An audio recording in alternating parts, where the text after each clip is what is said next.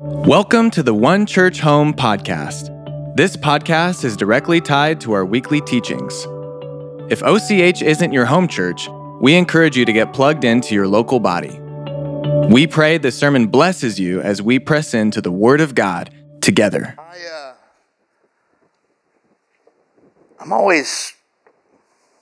feel like I wear it all out on my sleeve with you guys, so I'm going to continue to do that. I just want to say, some days you just don't have it. Some days you wake up and you got plenty of sleep. You took all your vitamins. You did all the stuff, and you still just don't feel it. And that's where I'm at this morning. I don't know what it is. I got up this morning. Everything was good. Worship was amazing. And I got up to preach, and I just went, what's that? It's on me. Something's on me. I go up to my office and sit between services and draw the blinds and just go, God, what?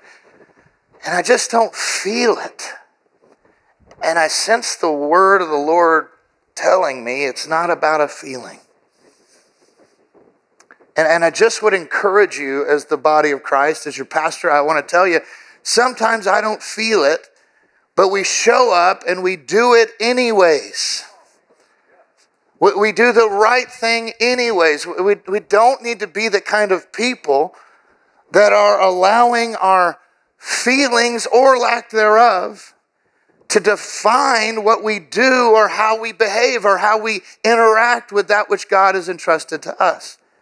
And so vulnerably, I want to tell you today, I don't feel it, but I'm going to show up and I'm going to do it anyways. I'm going to do that which God has entrusted me to do, and my encouragement and exhortation is that you would do likewise. That even though today you might be going, God, I'm ready to go, I've got reservations at those. Wait, we're fasting. No, I've got to go get bread and milk because there's snow. No, we're fasting. That you'd show up. That you do what God's told you to do, that you would follow through. It was on me enough after first service, Pastor Steve goes, my buddy's not okay, what's wrong? And I went, I don't know. But the reality is like, it's okay not to be okay sometimes. It's okay to just go, man, I'm just having a day, but I'm going to show up for my marriage. I'm going to show up for my kids. I'm going to show up for my job. I'm going to show up for the people of God because I'm not here to be led by my feelings. Maybe that's what we're supposed to talk about. No, I say all that to say, pray for me. And let's show up anyways. Today we begin a series. Starting off the year, it seems fitting to jump in to the Word, right? I get so weirded out nowadays with you just never know what churches are going to teach, and it's like I just feel more and more burdened to get back to just teaching God's Word, not our ideas. Like there's just something about that feels safe. I'm going to jump up and down on God's Word because it's His Word, and so as we've looked at and planned for, I've got these series lined up, and I kind of had a bunch of different ones that I was thinking about and praying through at the end of the year. I've got a series that I want to preach called a Woke Church, Broke World. That's going to come at someday. And I've got other series that I'm excited about, I'm pumped up about, and something just got all over me. No, we're not going to do any of those series. We're going to jump into the Gospel of John. Why?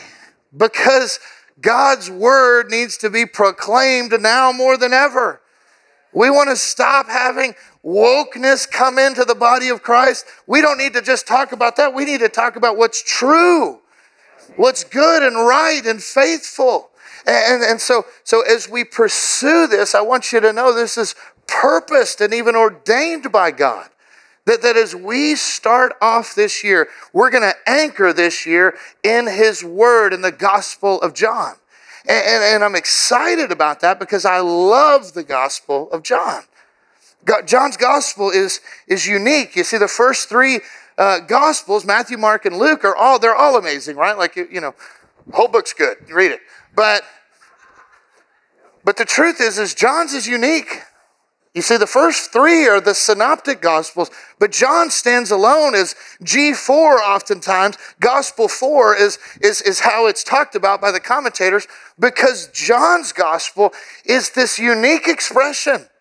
Unlike the others, it doesn't take time talking about what happened early on in Jesus' life. It doesn't articulate all the same details that some of the other Gospels proclaim, which we need all of them, right? It's not like one's better than the other. I don't want to, get tweeted about here. But the reality is John has this unique expression of who God is. And it's the latest Gospel to be written. So out of all of them, the other three had been compiled.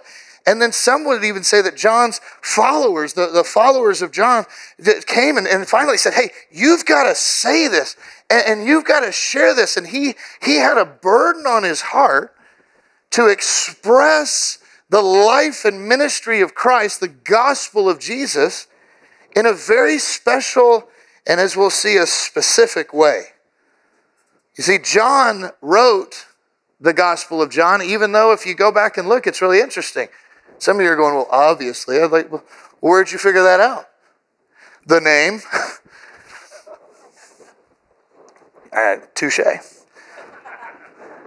No, but did you know the book of John doesn't actually say who wrote it? It doesn't say, this is the gospel presented to you by John. It just starts, in the beginning was the Word, and the Word was with God, and the Word was God. Who starts a book like that? There's another one that starts like that. In the beginning, God. You see, there's this prolific and even prophetic voice that John is using to capture our attention right away, to say, let me tell you who I'm talking about. This isn't just any book. This is the gospel as according to John. And he wrote this book and others, and he had this overwhelming theme in all of his authorship. Almost a, simple-minded guy. It seems really audacious to say. I hope he doesn't punch me when we get up there. But, so many people have, different seasons. I have different themes in my life, and I have different things to say, and I want to share about this, and then now this is a burden to me. And, so now, for me, it's hobbies. I really get into, at one point I tried cycling, and that didn't work. But I got all the stuff for it, and then, I try this thing, and, now I'm into CrossFit, and, it's then my knees, and then it's well, now I want to do this thing. And so we have these themes and hobbies that we jump into. John had one hobby, one theme, one desperate need to share with the world, and that was this: Jesus is God. And I'll tell it to you, and then I'm going to tell it to you, and I'm going to tell it to you again. I don't even know how to preach this. This is going to be a short message because it's a short reality. John constantly and repeatedly told people, Jesus is Lord. Jesus is God. Jesus is the sovereign King of the universe. Jesus is God. Jesus is Lord. Jesus is the sovereign King of the universe. Jesus is God. And he just said it and said it and said it again. And he wasn't ashamed of it. He wrote 5 books. Do you know what they are? Well, the first one's easy. It's John. The second one's really easy. It's 1 John. The third one's easy. It's 2 John. And the fourth one's easy. It's 3 John. The 5th one, weirdly enough, he didn't put his name on it. It's Revelation. But have you ever read the subtext under Revelation?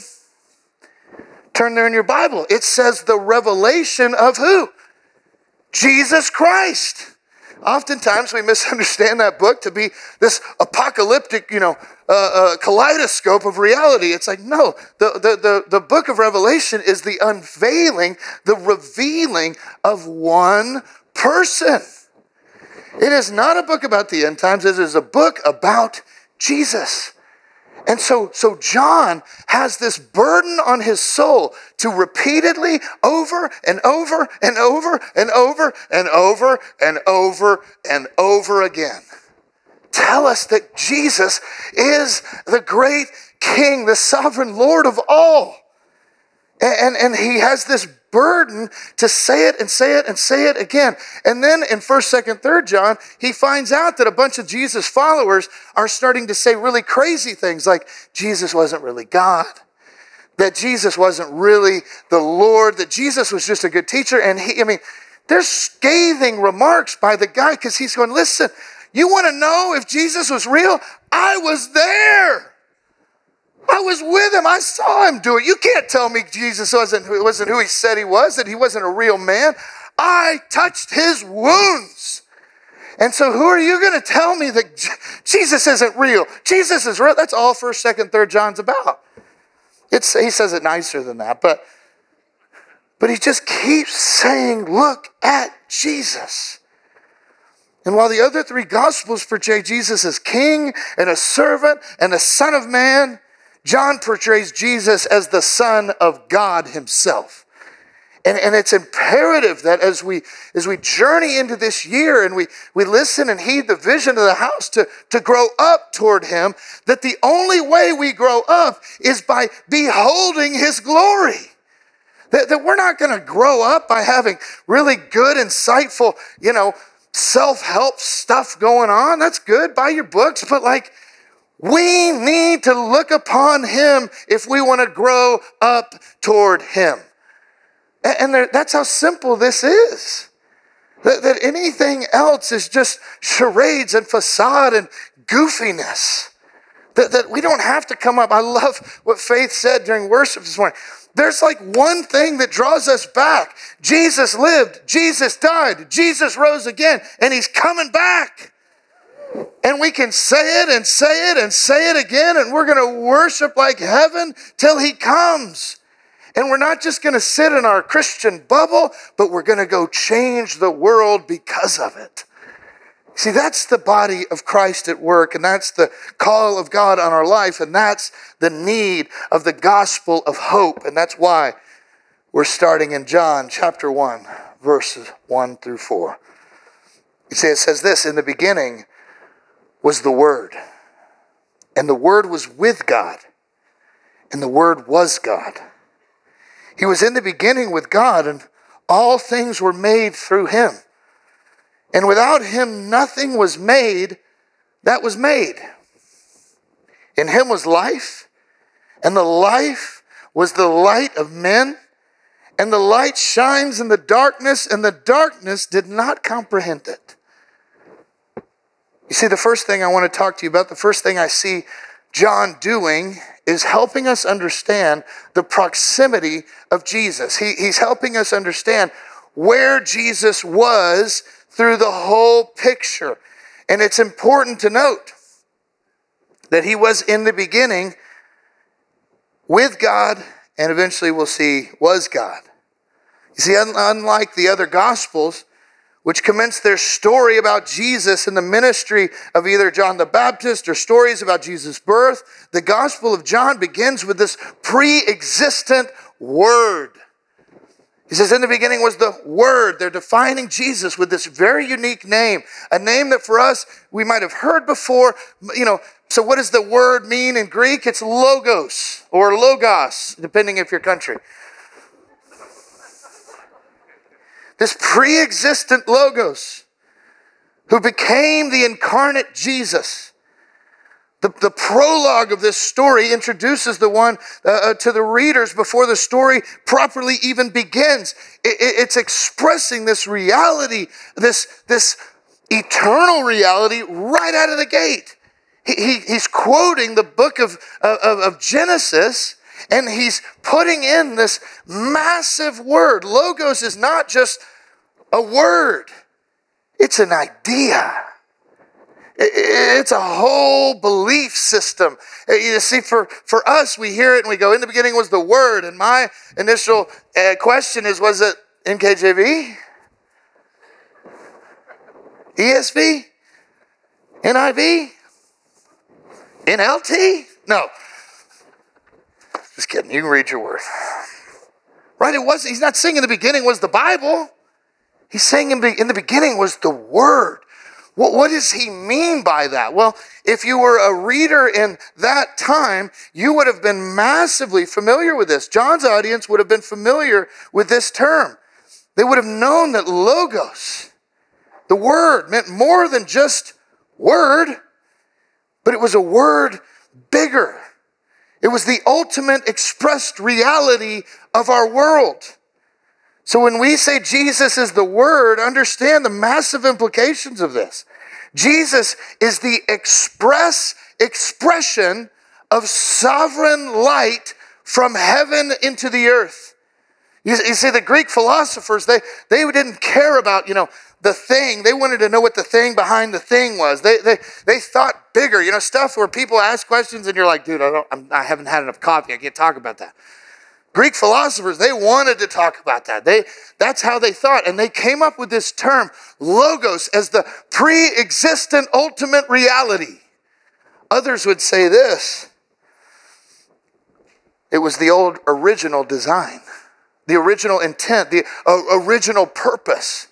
That when we think about the origin of all, the ultimate reality of all, that it's also the original design of all. And so he's saying in this one short word, Jesus is the Word.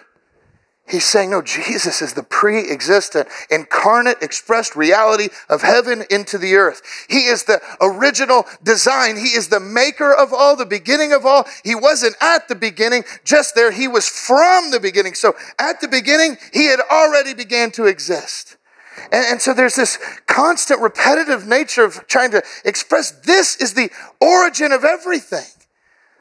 And it's like they don't let me touch the instruments up here often. So I'm just going to get close and make them nervous. But right, if you wanted to know about this drum set, should you ask the drummer? Well, in this house, probably so. But what if we brought in, I don't even know if that's the brand. It could be Tama, might be the brand. I should have done research. But if you want to really know about this drum set and the capabilities of it and the way it was intended, if you brought the designer of this drum set in the room, they could answer your questions. They could start to tell you, no, when we created, okay, don't touch. But when I created this, it was intended to do this. If they came in here and I was walking around just slapping it on the side, they'd be like, that's not what it was meant to do. And that's like, I appreciate that you're carrying it around like, the little drummer boy, but that's not how it's designed. Put it down, put it straight down, put a kick in front of it, and you're going to find that it actually does what it was meant to do. It's going to be used in a way it was intended to. That's the same reality. This is a little sidebar. How many of us as Christians forget that Jesus is the original designer? That the expression of God into the earth through Christ is the picture of humanity's original intent. So should we follow his ways in order to live the optimal way that humans were designed? I'd say probably so. It's a good start. It certainly couldn't hurt to let him teach us how it was meant to be. And that's all loaded up. That's all wrapped up in this word. In the beginning was the Word. John said all that. It took me, I don't know how to, maybe 10 minutes to say what he said in one sentence. In the beginning was the pre-existent, incarnate expression of heaven to earth, of what was intended at the design of humanity. This is who we speak of. So he starts by talking about this proximity. Where was the Word? The Word was with God in the beginning. Like Genesis 1:1 says, in the beginning God created the heavens and the earth. You see, in the beginning is a huge reality shift, stating that God didn't start at the beginning. He was always and will always be I am. That's where the Word was. You see, this is the first brick, right? He's laying this wall. He's putting this wall together for us. He's building this up to go, listen, I want you to understand the building blocks of who all Jesus is. And the first one you need to know is that he was with God. And then he goes on to start talking about, if the first thing is the proximity of Jesus, the second thing is he's talking about the divinity of Jesus. He's saying, and the Word was God, and all things were made through him. And without him, nothing was made that was made. It's one of those, if you don't read it slow, you're going to mess that one up. That was made, and not, it doesn't matter. Our second major observation is that needs to be remembered and understood is that John is outright saying, Jesus is God. In the first sentence of the first chapter of the first book he writes, Jesus is God. And he's not, so it's always important, if you find yourself reading the scripture, reading the Bible, and you find a revelation of God, an expression of who he is, you know how you know if it's true or not is if that expression can be duplicated or found in other places of the Bible. It's using the Bible to interpret the Bible. So we want to do that. We want to go, where else does it say this sorts of things? And this one, we could look all over the place. We could look at Colossians. I'm choosing Hebrews chapter 1, verse 1 through 3. It says, God, who at various times and in various ways spoke in times past by the Father, or to the fathers by the prophets, has in these last days spoken to us by his Son, whom he has appointed heir of all things, through whom he also made the worlds, who being the brightness of his glory and the express image of his person. So see it, look at this. He spoke the word, right? The Logos is what? The Word of God, the spoken Word of God is the life of Christ into the earth. And it says that he, Jesus, is the heir of all things.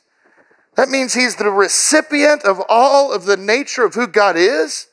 He's the heir, and then he affords us to become co-heirs. We'll see in other places. He's the conduit by which God made the world. Again, the Word, the spoken Word, the Logos. He is the expression of God, of creation into the earth. And he is the express image of the Father, the writer of Hebrews says.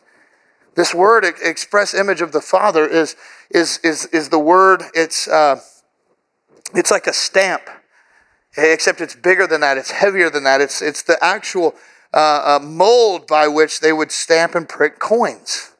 So if you're the express image of the Father, it's detailed, it's perfect, it's repeatable, it's happened. He says, man, Jesus is everything expressed into the world that is the Father.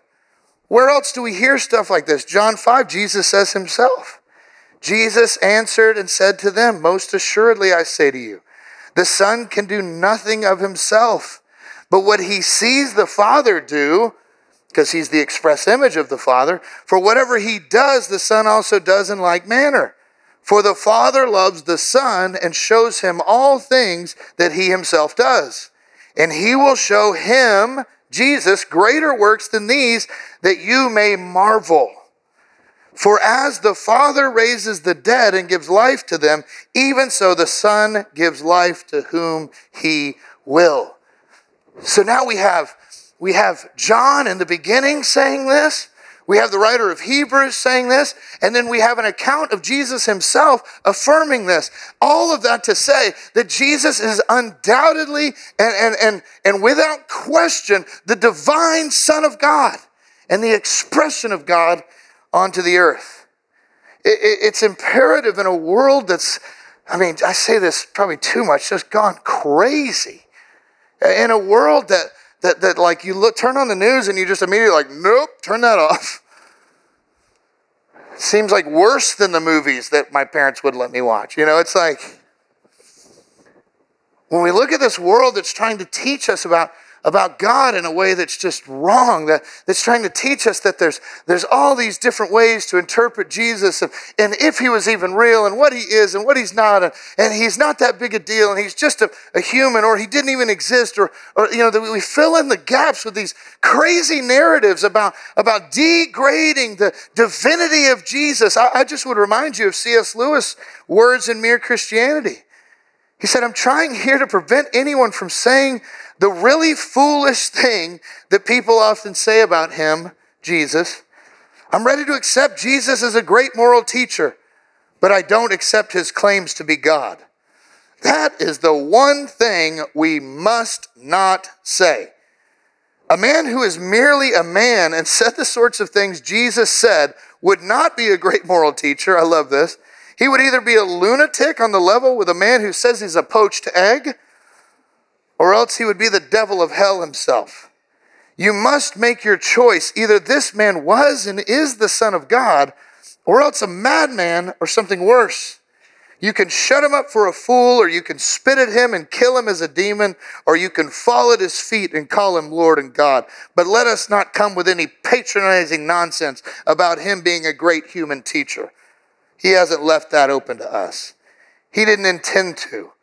Now it seems to me obvious that he was neither lunatic nor a fiend.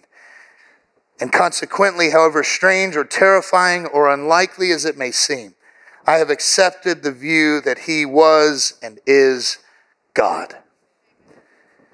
You see, Jesus is being expressed to us through the apostle, through the disciple John, the one whom Jesus loved. That's how he called himself. I like that.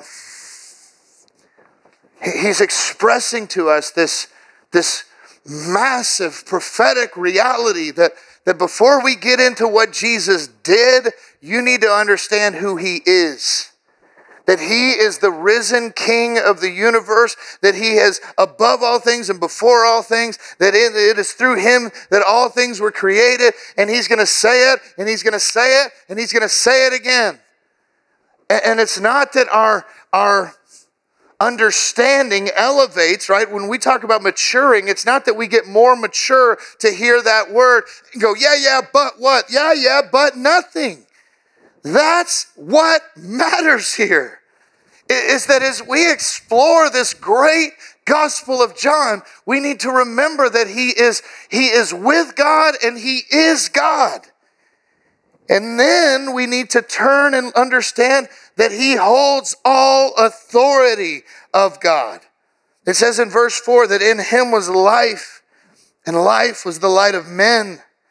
And the light shines in the darkness, and the darkness didn't comprehend it. Beloved, my prayer as a pastor in the body of Christ in 2024 is that we wouldn't be people that behold light and don't comprehend it. That we would be people who boldly proclaim the reality of who he is, and that we see him clearly and we understand what he's trying to say. We understand what he's doing. We understand how to respond to him in faithful obedience to the King. You see, maturing doesn't mean that we stand up with a bolder chest. It means we're faster to kneel down and surrender before him. To say, whoa, who am I? You see, if I think about maturity, everything about this world tells me to grow up and get older and get wiser and get more debt. And, so stand tall and be the man, be this, be that, or be. The maturing in Christ means I'm faster to kneel down faster than ever. To say, God, I can't do this apart from you. You are the King of the universe. You're the sovereign logos, the spoken reality. You are the original design. You're before all things and from all things. And it's only by your mercy that I'm even here. So God, have your way in my life, in my marriage, in my children, in my workplace, in my church. God, have your way. Use me however you want to. That's the posture of maturity. And so we look at this and realize he is the great authority. Because he is the incarnate word, we can undoubtedly arrive at the conclusion that he is God and he is sovereign and that he is from the beginning and that it's by him which creation is made, and the only light that can be expressed from heaven onto the earth is through him. People want to say nonsense like C.S. Lewis called it. That feels, if you quote C.S. Lewis, you're good. They want to say this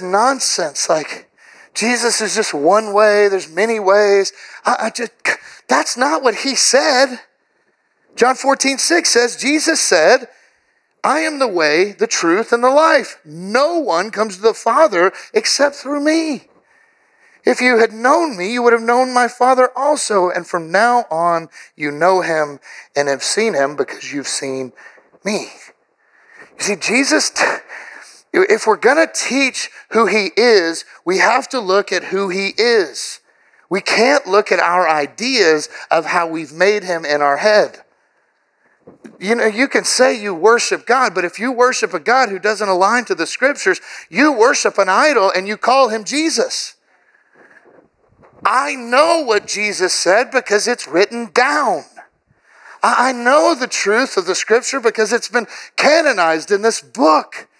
And so this is a word from God to us. And if it's in here, it's not that this page is holy, but the things written on it are holy. And therefore we can adhere to what it says and understand that if that is not in this book, then it's not true. So even though you feel like, that well, God wouldn't say that he's the only way, the problem is like he did. And you got to deal with that. I got to deal with that. I have to figure that out. I can't be the kind of person, like how arrogant are we as a people to think that we are capable of philosophically deciding what's good and bad in the eyes of God? Where do we get off? Like, why do we think that's okay as a society to start to go, you know who's more equipped to deal with all humanity and the problems therein? Me. I've been here 38 years. I know how this goes. It's like, really? You weren't even sure if you should show up to church today, and you're the pastor. I'd say let's leave it to the big guy, And so in reality, we got to go, whoa. God, you are the authority of our life. That's what John is saying here. And the question we've got to ask really quick, right out of the gate, right off the jump is, where have we held back surrendering authority to the King? Because even though we're here and we love worship and we're in our new building and it's exciting, we've got to start asking the question, man, where am I holding back because I know best? I believe that's what John's speaking to us is before we get into talking about this whole story of who he is and what he's done and how he interacted with the world.